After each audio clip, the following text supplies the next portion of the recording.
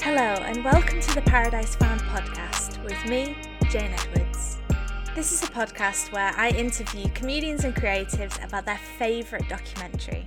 My name is Jain Edwards and I'm a writer, comedian and actor who just happens to love documentaries, so I was really thrilled to find so many other people who love them too. This episode I spoke to Joz Norris about How To with John Wilson. This 2020 docu-series by John Wilson and Nathan Fielder takes us through quandaries such as how to split a bill fairly by using footage cut from continuous filming. You really just have to watch it yourself, it's very hard to describe. Joz Norris is a writer, actor and stand-up comedian best known for his unique brand of absurdist and conceptual theatre making. Joz has done so much in his astonishingly creative career, including recently making a radio series, The Dream Factory, for BBC Sounds, which I urge you all to check out. Also, Joz Norris is the only comedian I have ever seen that actually keeps their website up to date, so kudos to Joz. So this episode, I'm talking to Joz Norris about the docu-series How To with John Wilson. Joz, why did you choose this film? I thought you crushed that intro as well. Thank you so much. You said you were going to mess it up, but I thought it was so good. It always goes wrong. I nailed that. Yeah, really nice. I chose this because I watched this quite recently. I think I'd just finished watching it when you started making this podcast. So I thought, I'd love to come on and talk about it because the timings felt really good. But it had been recommended for ages. People kept saying, you got to watch this show. And I don't know why it took me a while to get round to it. I think because when I asked people what it was, they sort of said, it's a guy who he just goes out, he lives in New York and he films stuff. Like, it's quite hard to describe.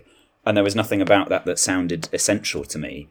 So it took a while for me to get around to it. And then I found it so brilliant that I thought, there might be other people out there like me who think, oh yeah, that sounds okay, but hard to find the time to bother with a thing that's just a guy filming stuff. So I thought I'd come on here and fly the flag for it as strongly as I can, because I think it's it's a comedy series. It was sort of billed to me as a really brilliant comedy. You've got to watch it. And it is that, but it's also an amazing piece of human interest documentary, I think, because it is literally about this guy, John Wilson, who it seems like he's been filming everything for years, I think, and not necessarily for this show. I think that's just how he's navigated the world forever, as he does it through a camera and he documents everything. And then in every episode he sifts through everything that he's got and then edits it into a narrative that's about how to do a specific thing. He'll start with a really kind of prosaic starting point, like how to make small talk or how to split the bill in a restaurant, and then he'll see which of his bits of footage kind of tell a story about those subjects, and then he'll go out there and just talk to people. And I think the whole show is a really great testament to this idea of if you go into the world with a bit of curiosity and investigate the most basic thing, then the end results of where you get to are so unexpected and so weird. Like, everybody's so odd under the surface. I think it's a really great celebration of that. Oh, definitely. This is cliche, I say this all the time, but I literally mean this for the first time, fully with my heart. I was blown away by this. I've never seen anything like it. It was brilliant. I've just watched another episode again. Yeah. Which one? It's the referee one. I love that one. That's my favourite. That one is so incredibly good. It's just the way that, because when I was watching it, it was the feeling of I know that it's written and I know that so much of it will be planned, and I can see how they work backwards from the event and all this kind of stuff. But at the same time, it kind of makes me believe in fate and magic and all that kind of stuff as well. Yeah. I don't know what it is about it. It's just the happenings. He must film all the time. Yeah. Yeah. And I think there's a team of editors involved who end up sort of co-writing it. I think there is like a bit of a writing team on it, because I think you have to. I think, like you say, it is very easy, because I lose track of how much of it is orchestrated and how much of it isn't. Because essentially the way it's presented to you is you're made to believe that everything he discovers is as a direct result of the question he sets out to answer at the beginning. Yes. Whereas it's more likely that he probably goes on these weird adventures, has these weird conversations, goes down these rabbit holes, and then looks at everything he's left with and then goes, can I jumble these together into a theme? I think it's more likely that.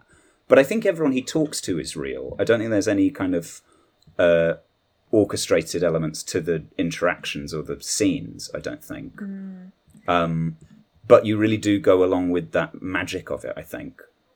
And the referee one, for people who've not seen it, the referees is sort of the end point of an episode that's about, it's the one about splitting the check, and he becomes obsessed with the idea of how do you split a check fairly, and tries to investigate all the different ways in which you might be able to do it, and then ends up going to a conference of referees because he thinks they'll be the fairest people in New York State, and it's chaos. The way they split the bill is absolute mayhem. And I have no idea what came first out of that, but it must just be his life, I think.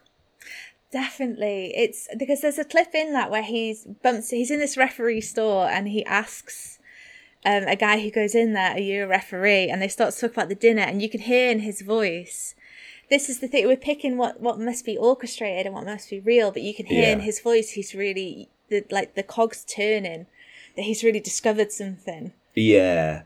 You know, I thought that was just so... It's lovely to see him land on those things.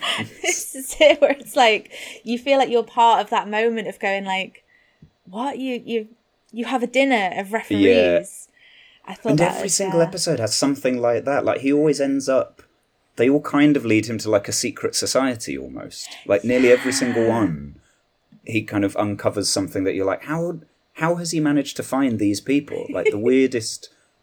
and most open people as well. Like, everyone's so willing to let him in and show him these mad parts of their life. And I think he must just come across as the most kind of like open, non-judgmental person that makes people go, okay, I'm gonna show this to this guy. Yes. Because there's that other one about the Mandela effect. You remember that one where it turns out that he goes down the rabbit hole of a secret society that think that the fact that the Mandela effect exists means we live in a parallel universe. That was just brilliant. That one was amazing. Yeah. I think as well, when there's a woman they have like a conference, don't they? Yeah. Of all these people. Do you know what? This is a bit of a stupid point, but I've always called it the Mandela effect, and I didn't make the connection between it's Mandela. So for that one, I was like Googling, like, what is this thing? That's probably a Mandela effect in itself. Honestly, the people who remember it being called a Mandela effect. I could have sworn the Mandela effect was called the Mandela effect. I need to get with these people. Yeah, you do. Go do a talk. It's there's a lady there who believes that she's insistent that the internet is run by crystals. Oh yeah. I thought that was just such an amazing moment, honestly. And it's such a leap. It's all these people, like, it's all stuff that you can kind of relate to, because we have all done that thing of like, oh, I thought that brand looked different to what it is. Yeah. And then you just deal with the fact that it's not. And yet there's this community of people who go, no, that means something. That means something's been taken from me or robbed from me. And I need to make sense of it. It must be that there's an alien. It can't be that just, life is confusing and sometimes you remember things wrong. Yes. It's great. There's those scenes of like all of them in the conference hall and they go like, who remembers Febreze spelt with 2 E? And then everyone's like, yeah, 2 E's. And they go, you are being lied to about this. That was just brilliant. Yeah. I love that one. Yeah, I think there's in terms of, I think the most, I'm going to bring it up, there's like quite it's not a shocking one, but it's like absolute gold. In my opinion, the foreskin oh episode. My God.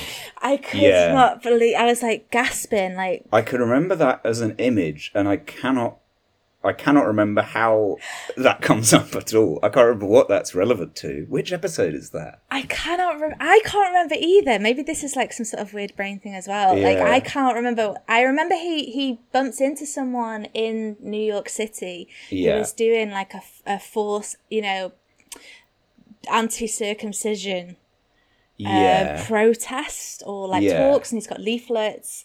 And he's trying to grow his foreskin, right? That's his story. Yeah. And then he invites John Wilson round, and he Yeah. ties it. What is it? So he has a weight dangling from it all the time Yes. down his trouser leg, that kind of dangles to his knee, and that's just there constantly. Yeah. But then he also shows that he will tie that weight to his bed frame on elastic, and then lie there kind of starfishing, so that the elastic is yanking his foreskin up. Yes. And he'll just do that, I don't know, 10 minutes a day or something, like yoga. But I can't remember why. I can't remember, honestly. I just, yeah, it really is. Sorry, I'm just going to cough. Sorry. No, cough away. Bless you. Excuse me. I'll cut that out probably. No, I liked that. I thought that was a good bit. I But also think, the idea of sharing that is... The idea of sharing it full stop and saying, yeah, I tie a weight to my foreskin every day and then stretch off the back of my bed. Like, even saying that is a lot to give to a stranger. But then to go, do you want to come to my house and film me doing it? yeah, it's really, I've just never seen anything like it. You know, like, Yeah. I think that the pinnacle of this sort of going into people's lives has always been Louis Theroux. Yeah. It's like this takes it one step further. Yeah, there's more of a kind of absurdist lens to this, I think. In that, like, I guess Louis Theroux was always kind of... They were very weird lives that he was peeking into, but he always just kind of stood there non-judgmentally, and it was just kind of, I'm showing you this stuff. And with John Wilson, it really feels like I'm going on an adventure with this. Like, I want to get to a place that I can't predict. Whereas Louis Theroux is more kind of like, what we get is what we get. Definitely. What do you already know about John Wilson, the guy? Not a huge amount, to be honest. And I've not read up on him. I know that it's produced by Nathan Fielder, so it's part of that kind of bit of the American comedy world. I think that I think in series 2 he talks a bit more about his background. And there's an amazing episode where it turns out that he filmed like QVC style shopping channel stuff for years and years. So I think his background was just as a filmmaker. And I don't actually know how he got his way into kind of writing stuff himself. I guess he's very clearly a really interesting guy. You can tell from the stuff that he gets out of people that the way he relates to them must be very unusual, and that he's able to kind of excavate stories that are really strange. So it might well be that maybe he worked with people like Nathan Fielder just as a camera person or an editor or whatever, and somewhere along the line they said, you're funny, you should do something yourself. But I don't know much about him, actually. This is the first time I've ever like looked into something before an episode. So I've read, this is literally just Wikipedia, I've not done any sort of real digging, that he actually used to apparently, allegedly, work for a private investigator. Oh, wow. And you can see it. Yeah, that makes a lot of sense. So I thought that was really, really interesting. And obviously got into film, was making films and the whole time. The reason I'm like allegedly is because when looking at the page, there's a line that says shortly after Wikipedia page, there's a line that says shortly after graduating from high school, Wilson completed a feature film called Jingleberry. Wilson added the reference to Jingleberry to his own Wikipedia page in season 2, episode 4 of How to with John Wilson. And I was like, oh, is he must have written the Wikipedia page. So that's an episode where I'm trying to remember which. So hang on, which one's episode 4? Episode 4 is about. It's about how to throw out your batteries. So he starts by just investigating like the fact that we all have batteries lying around, but we don't know what to do with them. Yeah. And then off the back of that, kind of goes down a tangent of like throwing away old stuff. And he talks about this film Jingleberry being like the crowning humiliation of his life. He said he spent a lot of money on it as a student. It was something to do with Christmas. And then he screened it in front of the entire high school and then was selling DVDs at the end. Apparently nobody bought one and nobody would look him in the eye afterwards because it was so bad. And there's a bit in the episode where he tries to watch it and he can only watch about 3 seconds before turning it off and throwing it across the room. Oh my God. And then eventually by the end of the episode he realises that he has to make peace with the fact that we've all got horrible shit that we don't want other people to see, and he realises he needs to own it, so he puts it on his Wikipedia page so that everyone knows he did it. And then he locks the only DVD copy of it in a safe and leaves the safe on the street so that somebody might find it and take it away and watch it. And beyond that, I have no idea what happened to it. I don't know if anybody found the safe and unlocked it. But that's that one. But they're amazing, these kind of like starting from something so small and then making such a kind of beautiful human point by the end of it. I think it's really impressive. But yeah, that does mean the private investigator thing is a bit like, well, did you? This is it. It's just one of those guys like where you're like, I don't know if anything is, and I just because I've always been around guys like that as well, like comedians where it's like what's true, what isn't. Yeah. So I'm just putting out there it might not be. Yeah. I don't want to. It's a nice story though. It's a really good story and it makes sense. This is like, it's quite a big question and you can just tell me to shut up if you want. Yeah, you can just go silent. No, you just leave the call. But I was wondering like what this, it might just be too big a question. But like, what does this mean for documentaries? Because it's like nothing else that I've seen. There's like the humour in it, the way that it's filmed, it's so personal. I don't really know what I'm asking with it basically, but it seems like a game changer. Yeah, I think so. I think it reminded me a bit of David Sedaris, you know, his writings. Yeah, that thing of just, I love David. Because everything that he does... Did you know it was Sedaris? I've only just found this out. I've been saying Sedaris for years. I've always said Sedaris. Yeah, I think apparently it's Sedaris and he gets really cross. So I'm trying to force myself now. Does he? But I really thought it was Sedaris.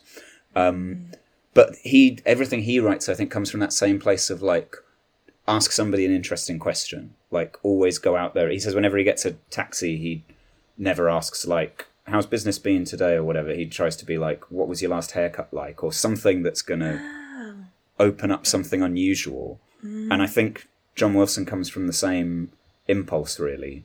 But I don't know how his conversations start because all you really see is what comes out of them. But certainly it seems to be the same sort of thing. It also, I guess it kind of reminds me of, you know, the Bros documentary. Yes. Which was incredible. And I really got the sense with that like the filmmakers realised what they were making halfway through and it wasn't what they planned. Because that's a comedy documentary, the Bros documentary. But presumably wasn't supposed to be one. Like, presumably they filmed it as like this is a comeback documentary about Bros. But they're so ridiculous that bits of it feel like they're almost orchestrated as comedy skits, I thought. And I was like, how much does the filmmaker know that he's making a comedy? Or how much of this is just us laughing at it because they're stupid? Yeah. So it kind of made me think about that, of like the idea of setting out on the journey of making a documentary and not actually knowing what it's going to be. Definitely. Which must be the position he's in. He must go out with the camera and just be like, well, I'm going to film stuff and then eventually I will make something out of it. And there's no subject, really, until presumably he gets home and then looks at it and goes, right, what was the subject? And that feels like a bit of a game changer. Definitely. I think like how... it's orchestrated and presumably he's sort of got that kind of performer character thing going. Because obviously that's probably not... It's not completely him.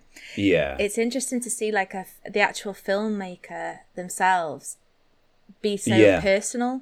Yeah, and be so present in it. Yeah. Because there's, I think, is it in series 1, there's an episode where you see his friends, he's having dinner with his friends and or maybe not dinner, maybe he's talking to a friend and she says, the camera seems to have given you a way to connect with people that's really great, but also sometimes it makes it hard for us to connect to you. Yeah. So that feels quite true, that moment.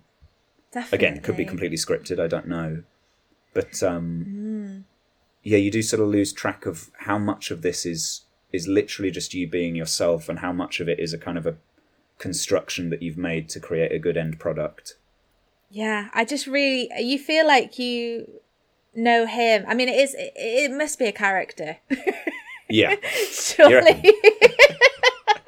That's what I'm like wrestling with watching it. I'm like, surely. Because he shows you, there's a bit where he shows you his notebooks and they go back years and years. Yes. And in them he's drawn like a little grid for every day of his life. And in each one he's written basically what he did that day. So either he sat and wrote those notebooks out as a prop for the thing, or he has done that. And I think like the obsessiveness of him is real. Totally. The kind of obsessional, like, I have to document all this. Yeah. The way he comes across in conversation, I don't know. I don't know how affected that is. But it's very weird to not even know these basics while you're watching it, of like, who is this narrator? Is he real? Do we trust him? But he's also just really sweet. He's really lovely. Yeah, definitely. Because in another episode, we were talking about Adam Curtis. Oh, yeah. And with John Tucker. And we were wondering, like, about editing. And I think it did stress me out a little bit watching this docu-series. I'm sorry if I've called it a film a couple of times already. Oh, yeah. Watching this docu-series. Because, like, what do you think that the editing is like? Do you think that he just films absolutely everything and then has like a catalogue? Or, I mean, we're just speculating, but it must be hell, because there's certain, like, a lot of the comedy of it comes from those things of like how a moment is repurposed. Like I think there's one of my favourite bits in it, I think, is in the episode about splitting the bill.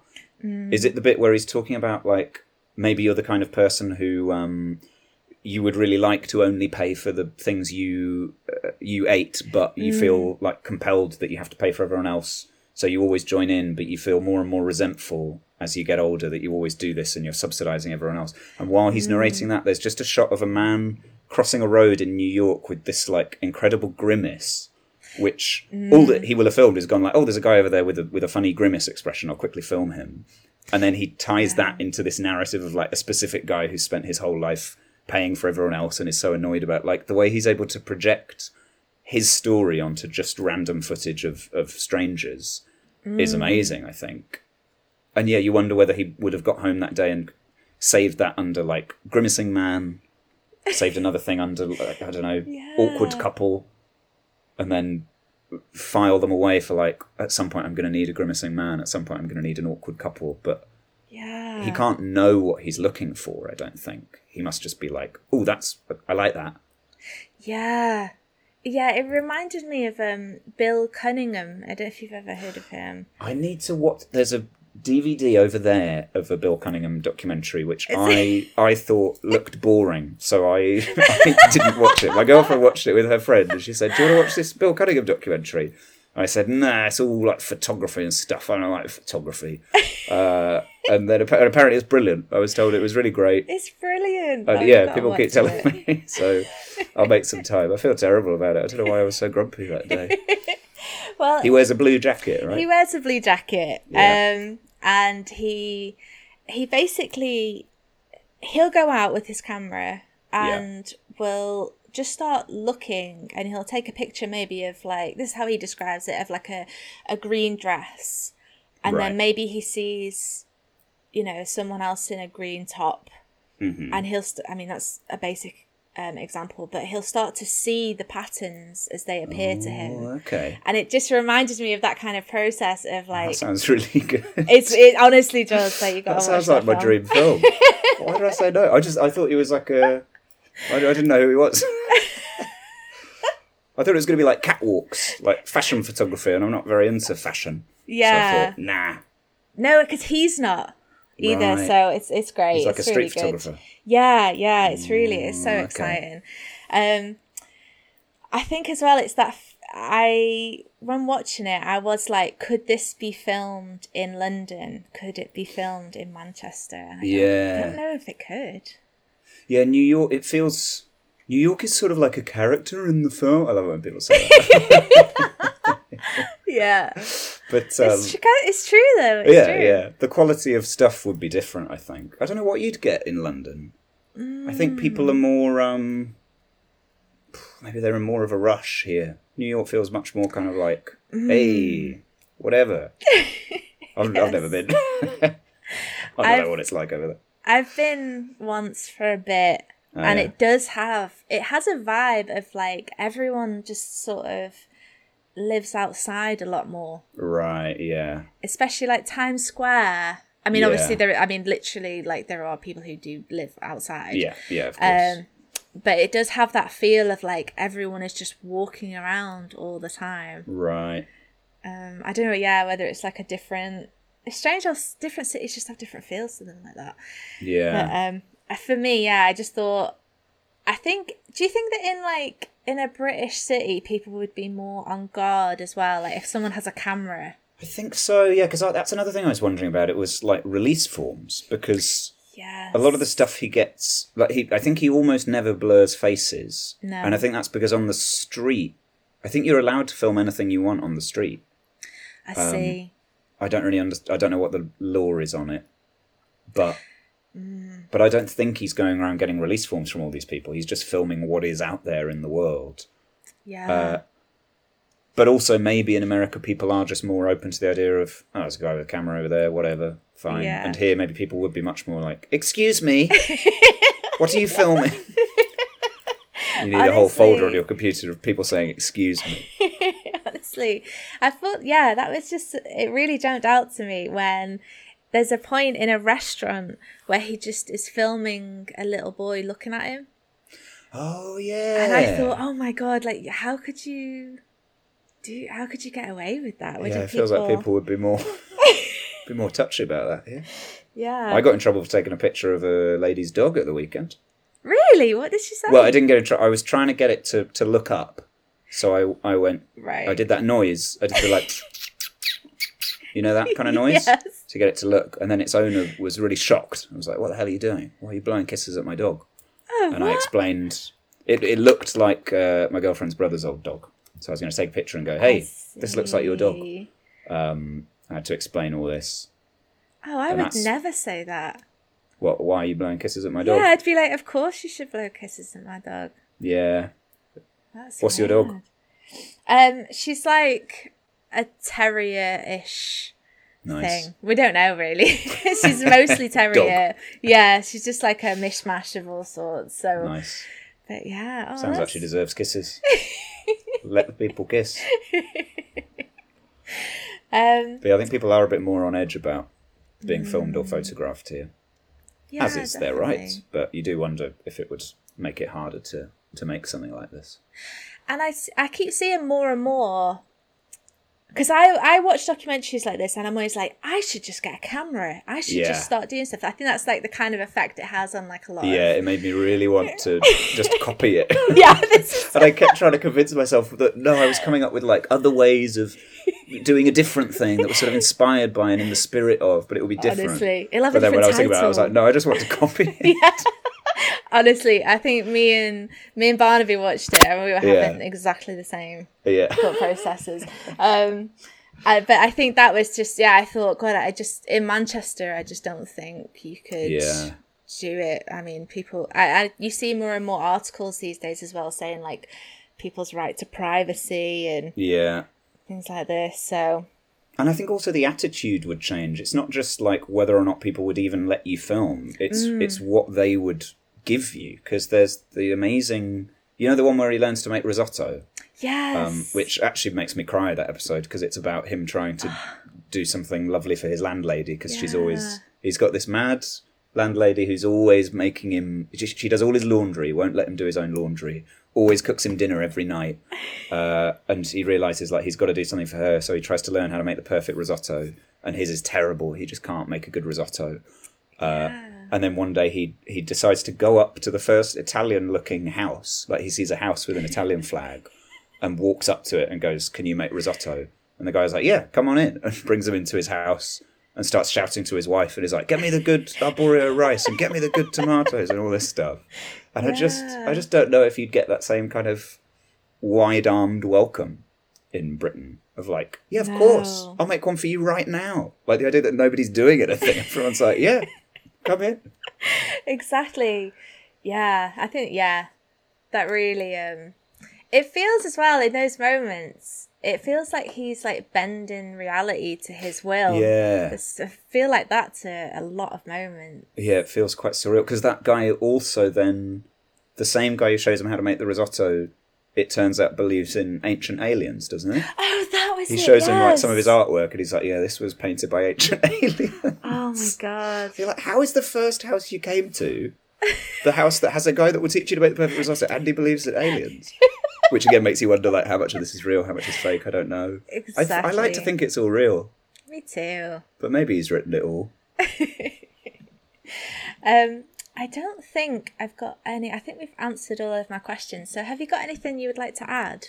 The only other thing I'd like to add, I think, is that same episode about the risotto also has, I think, one of my favourite just bits of nonsense that I've ever seen in anything. Because this is the other thing, is like a lot of it is just he captures these amazing moments, then edits them together. But there are also bits in it where you just think, that's a fantastic idea, which is where he goes skiing and notices that the packets of crisps in the shops are really inflated.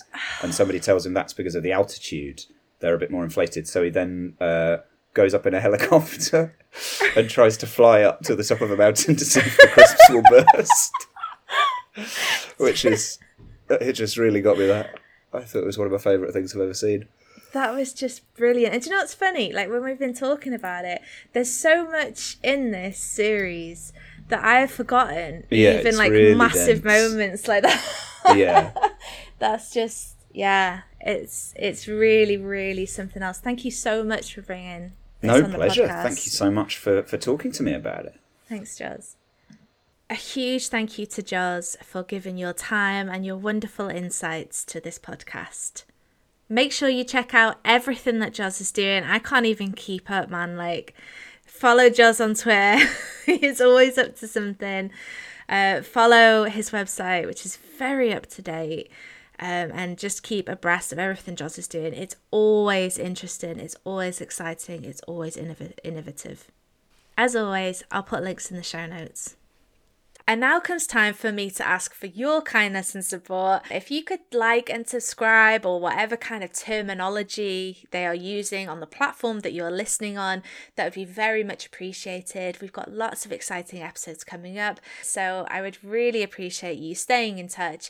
And if you've enjoyed this, share it on your socials. Do we still use the word socials? I don't know. But I would really, really appreciate you spreading the word if you feel like it. Thank you so much for listening to this episode, and I hope you have a wonderful day.